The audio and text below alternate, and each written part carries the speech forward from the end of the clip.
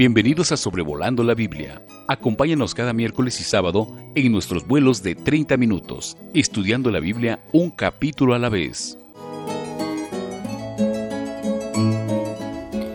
Gracias por acompañarnos aquí en Sobrevolando la Biblia, donde 2 veces por semana estudiamos un capítulo de la Biblia. Nos encontramos ya casi al final del libro de Éxodo y vamos a considerar el día de hoy, 10 de julio del 2021, el capítulo 34.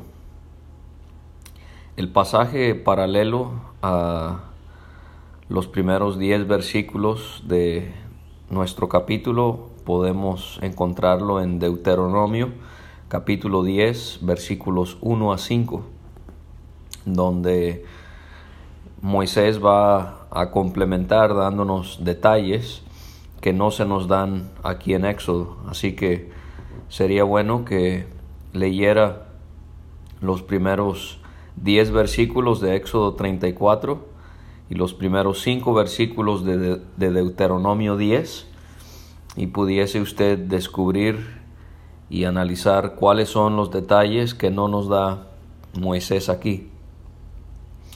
Pero vamos a ver que en los primeros 10 versículos encontramos la confirmación del pacto entre Dios e Israel.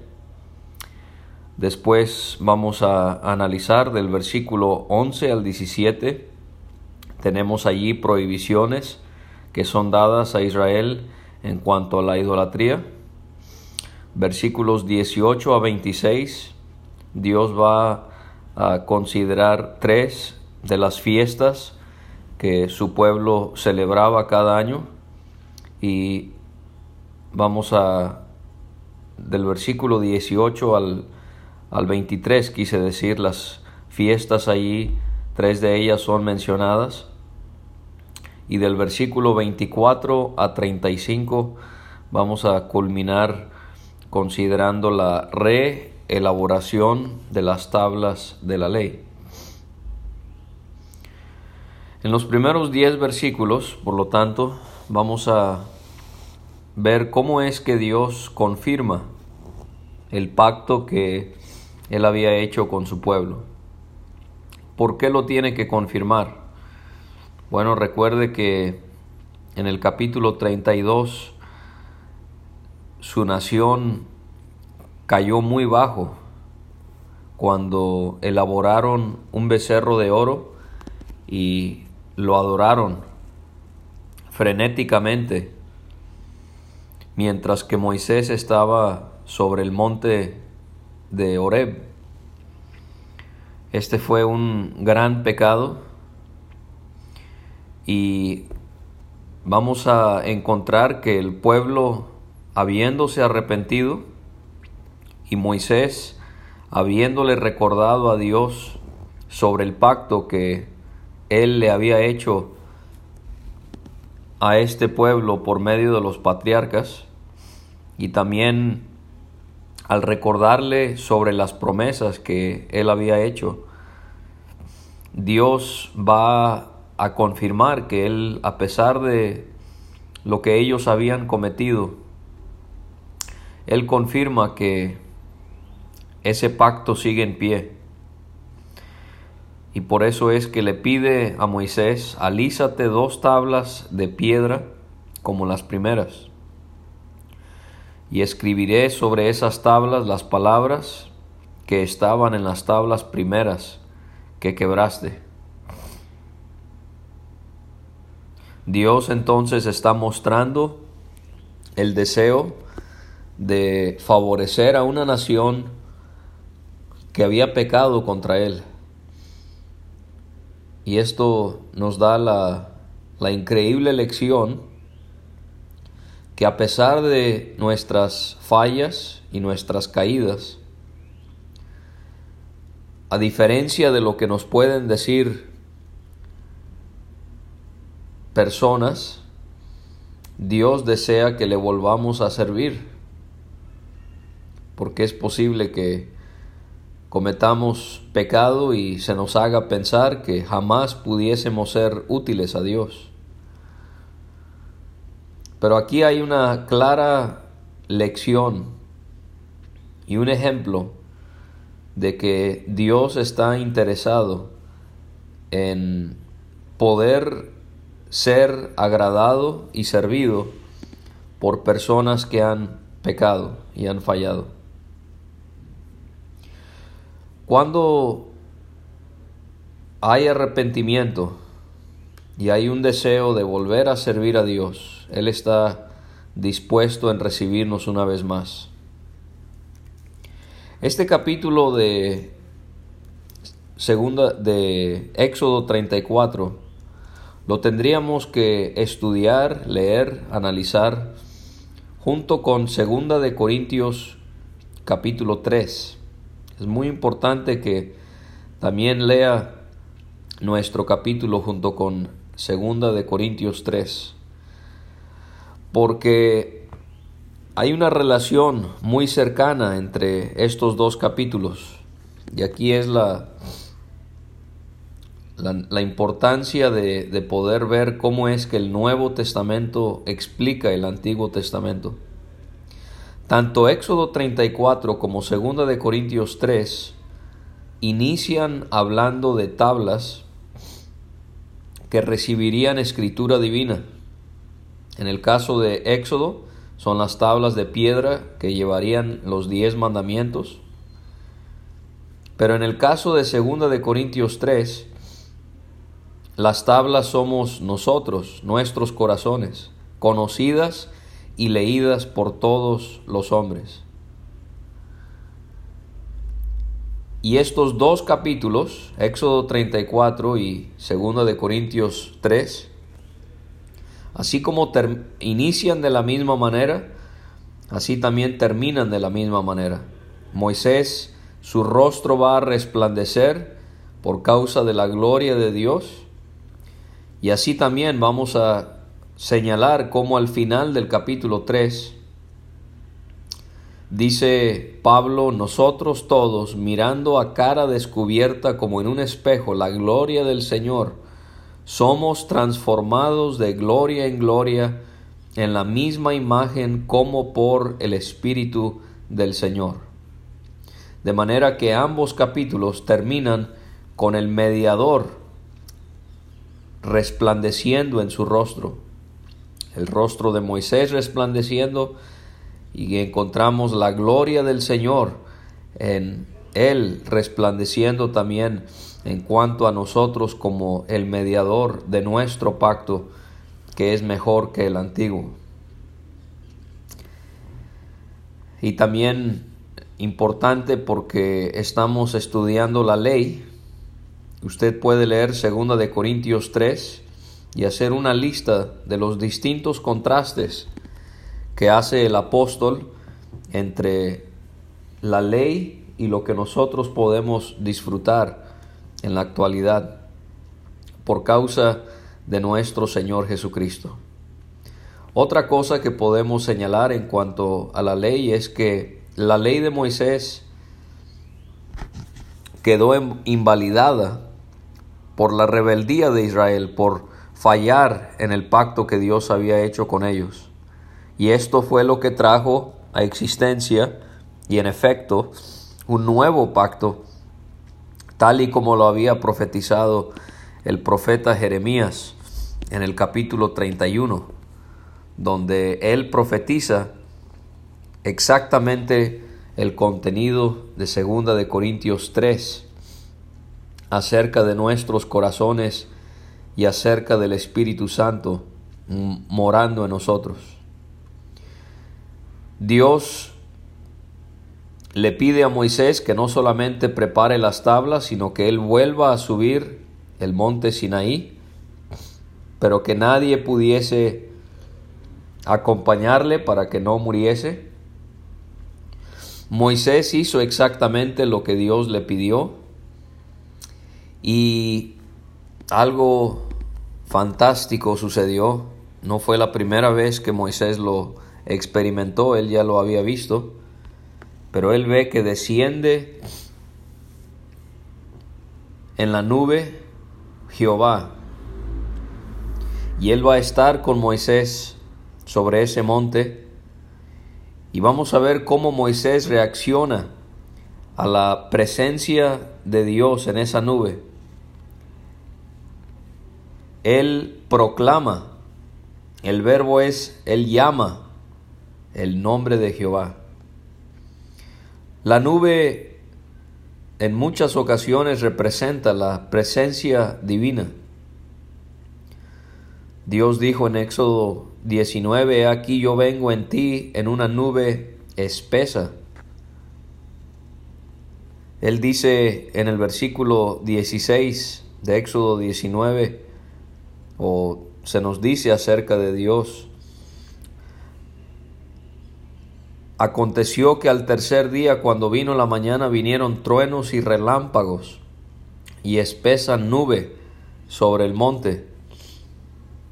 Y así podemos ir viendo distintas ocasiones en el capítulo 19, en el capítulo 24, ocasiones en las que Moisés vio la nube, en donde estaba la presencia de Dios. En el capítulo 33 ya no es sobre un monte, sino es en cuanto a la presencia de Dios vista en la nube en el tabernáculo. Y cuando Dios está pasando por donde está Moisés, en esa nube, Moisés, interesantemente, lo llama por su nombre Jehová, no una vez, sino en dos ocasiones. Él exclama Jehová, Jehová. No lo llama Dios, no lo llama Señor, no lo llama el Altísimo, lo llama Jehová. Este nombre de Jehová, como hemos estudiado anteriormente, enfatiza el hecho de que Él es un Dios de pactos.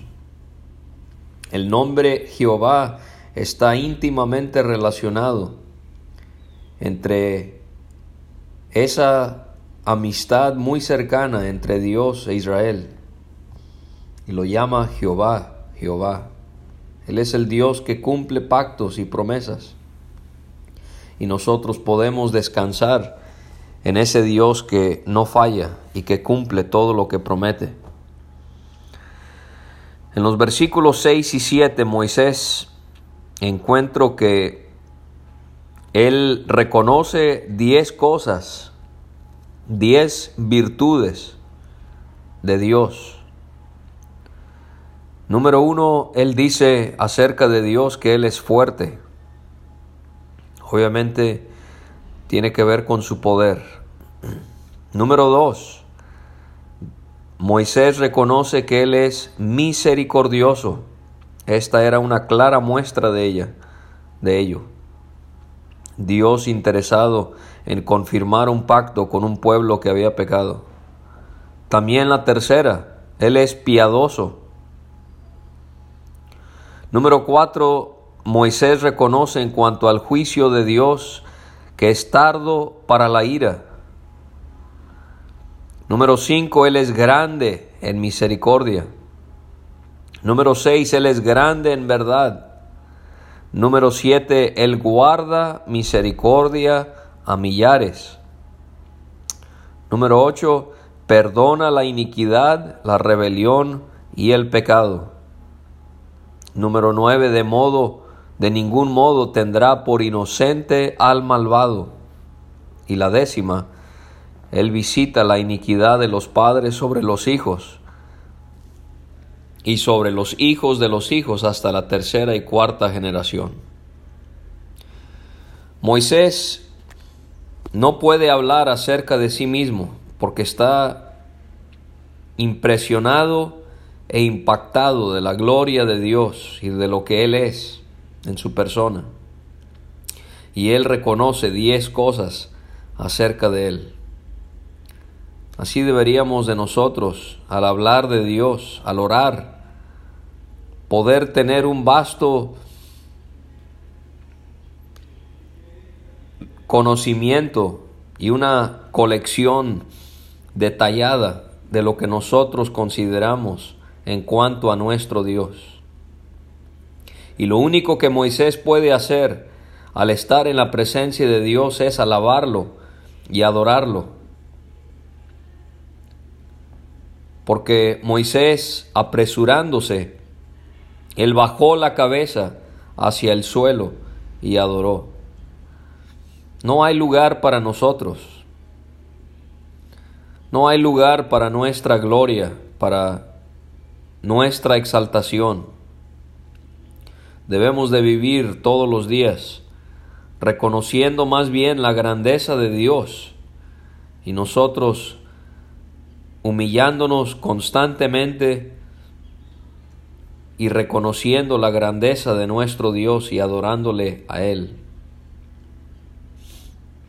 Moisés le pide a Dios que no vaya delante de ellos, sino que vaya en medio de ellos. En el capítulo 33 vimos cómo el pueblo se lamentó cuando Dios les dijo que iba a tener que ir delante de ellos, pero no en medio, por causa del pecado que habían cometido. Y Moisés también, en nombre de sus compatriotas, él pide perdón por el pecado cometido y pide también muy hermosamente: tómanos por tu heredad. Tómanos por tu heredad. Y esto nos habla del sentido de pertenencia que hay entre nosotros y Dios. Nosotros somos de Él, somos su heredad. A todo eso Dios promete cumplir con su pacto. Yo hago pacto delante de todo tu pueblo.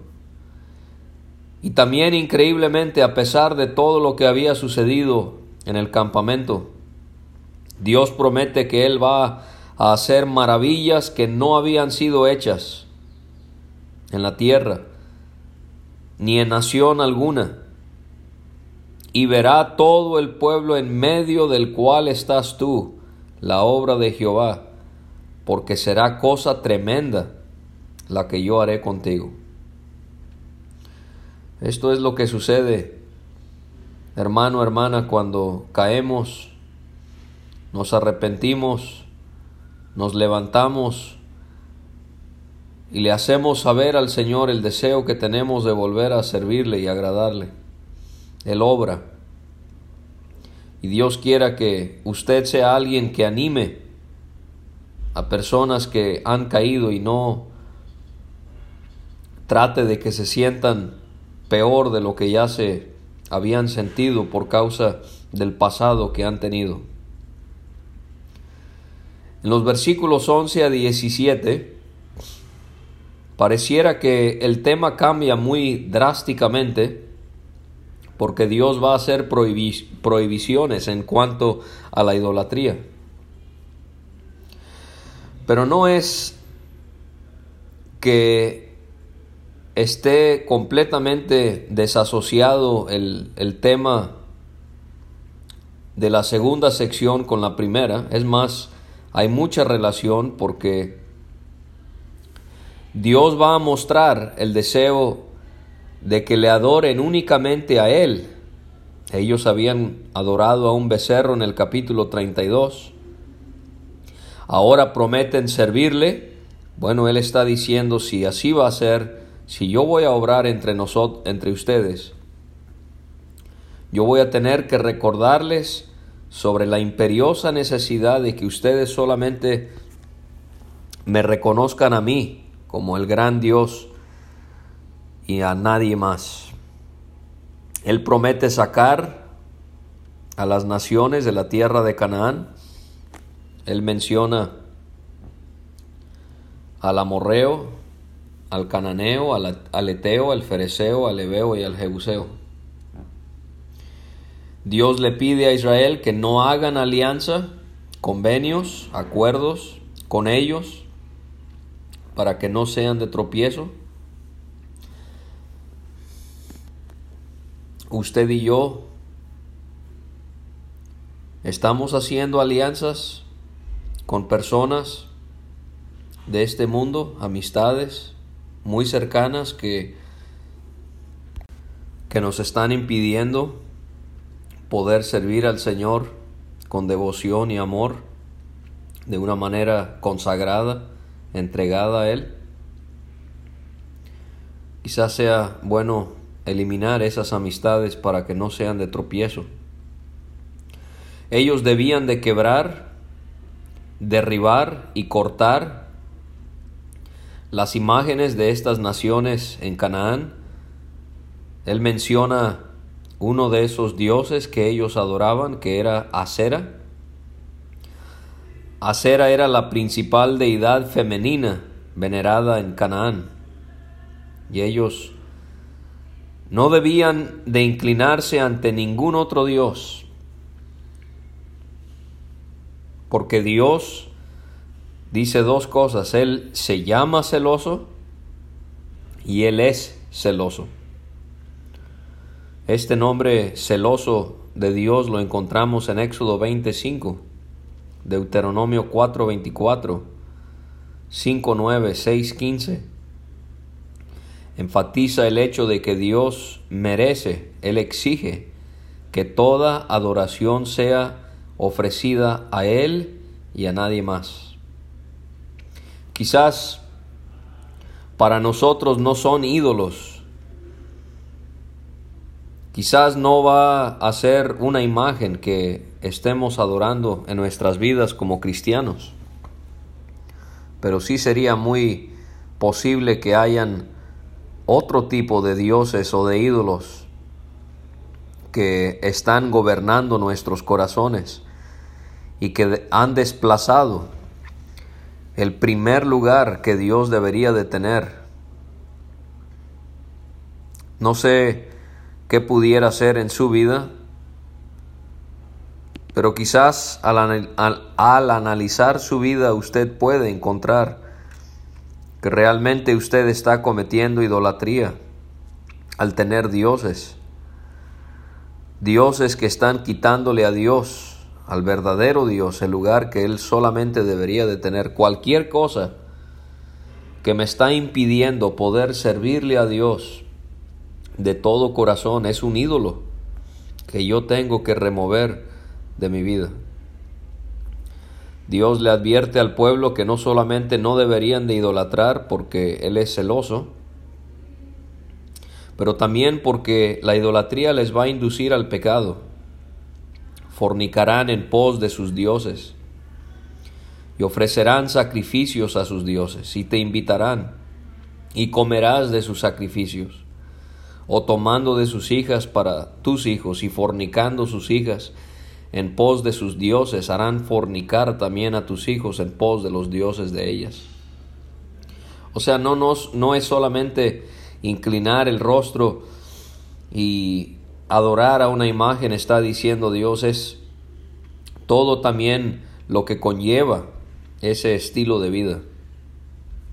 Y nosotros no podemos pensar que podemos tener amistades que no son dadas por Dios para nuestro beneficio y pensar que no nos va a afectar. Tarde que temprano, que esas amistades nos van a inducir a cosas que no son agradables a Dios. Dios dice en el 17, al final de esta segunda sección: no te harás dioses de fundición. O sea, cuando se funden metales a través del fuego, no iban a poder hacer ningún dios de ese tipo. Ahora, del versículo 18 al versículo 23 tenemos las fiestas solemnes que son mencionadas. En el versículo 18 va a ser mencionada los panes sin levadura, que está cercanamente relacionada con Pascua, la primera fiesta. Por 7 días, en esta fiesta de los panes sin levadura, no tendrían nada de levadura en sus casas y comerían durante todos esos días pan sin levadura. Y Dios dice cuál era el tiempo indicado: era el mes de Abib, porque en ese mes fueron redimidos de Egipto, y este era un memorial de lo que Dios había hecho con ellos. La levadura simboliza el pecado. Primera de Corintios 5 nos hace ver que la fiesta de los panes sin levadura representa una vida de pureza del cristiano. En Primera de Corintios 5, la fiesta de los panes sin levadura no es la cena del Señor ni el partimiento del pan, sino que es una vida vivida en pureza a Dios, y en esa pureza es agradable a Dios que nos acerquemos a los símbolos del pan y de la copa y comamos de ellos limpiamente, dignamente. Y sin duda la fiesta de los panes resalta como ninguna otra cosa la perfección de nuestro Señor Jesucristo. La pureza que hay en Él debe de ser algo que nos motive, que no sea de reto el poder replicar, el poder imitar la manera en la que Él vivió. Dios está mostrando que personas que Él redime de la esclavitud necesitan vivir en santidad. Dios exige en su santidad que usted y yo vivamos de manera santa delante de Él. En los versículos 19 y 20 Dios habla acerca de la ofrenda del primogénito, ya sea de entre los hijos o de entre el ganado. Cuando un hijo era varón, cuando un animal del ganado, sea vacuno u ovejuno, era macho, debía de ser ofrendado a Dios. Esto ya lo habíamos encontrado en Éxodo 13. Y también el capítulo 22 lo menciona. Dios especifica en el caso de un asno, al ser un animal inmundo, este animal tenía que ser redimido al ofrecer un cordero en vez del asno. Y si no era redimido, el asno tenía que ser matado. Y esta es una hermosa y preciosa simbología de nosotros y del Señor. Nosotros siendo como ese asno inmundo, el Señor Jesucristo siendo puro y siendo como un cordero, Él fue ofrecido en lugar nuestro.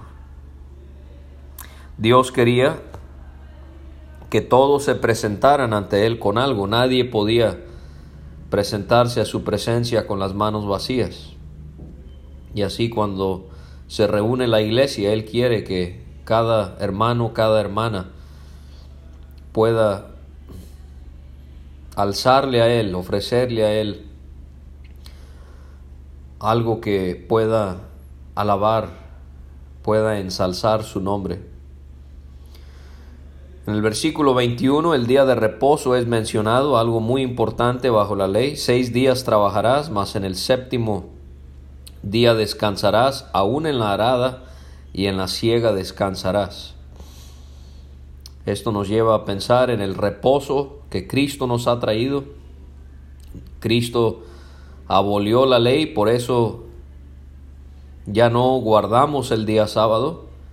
Y Hebreos capítulo 4 encontramos que Cristo se ha convertido en nuestro reposo.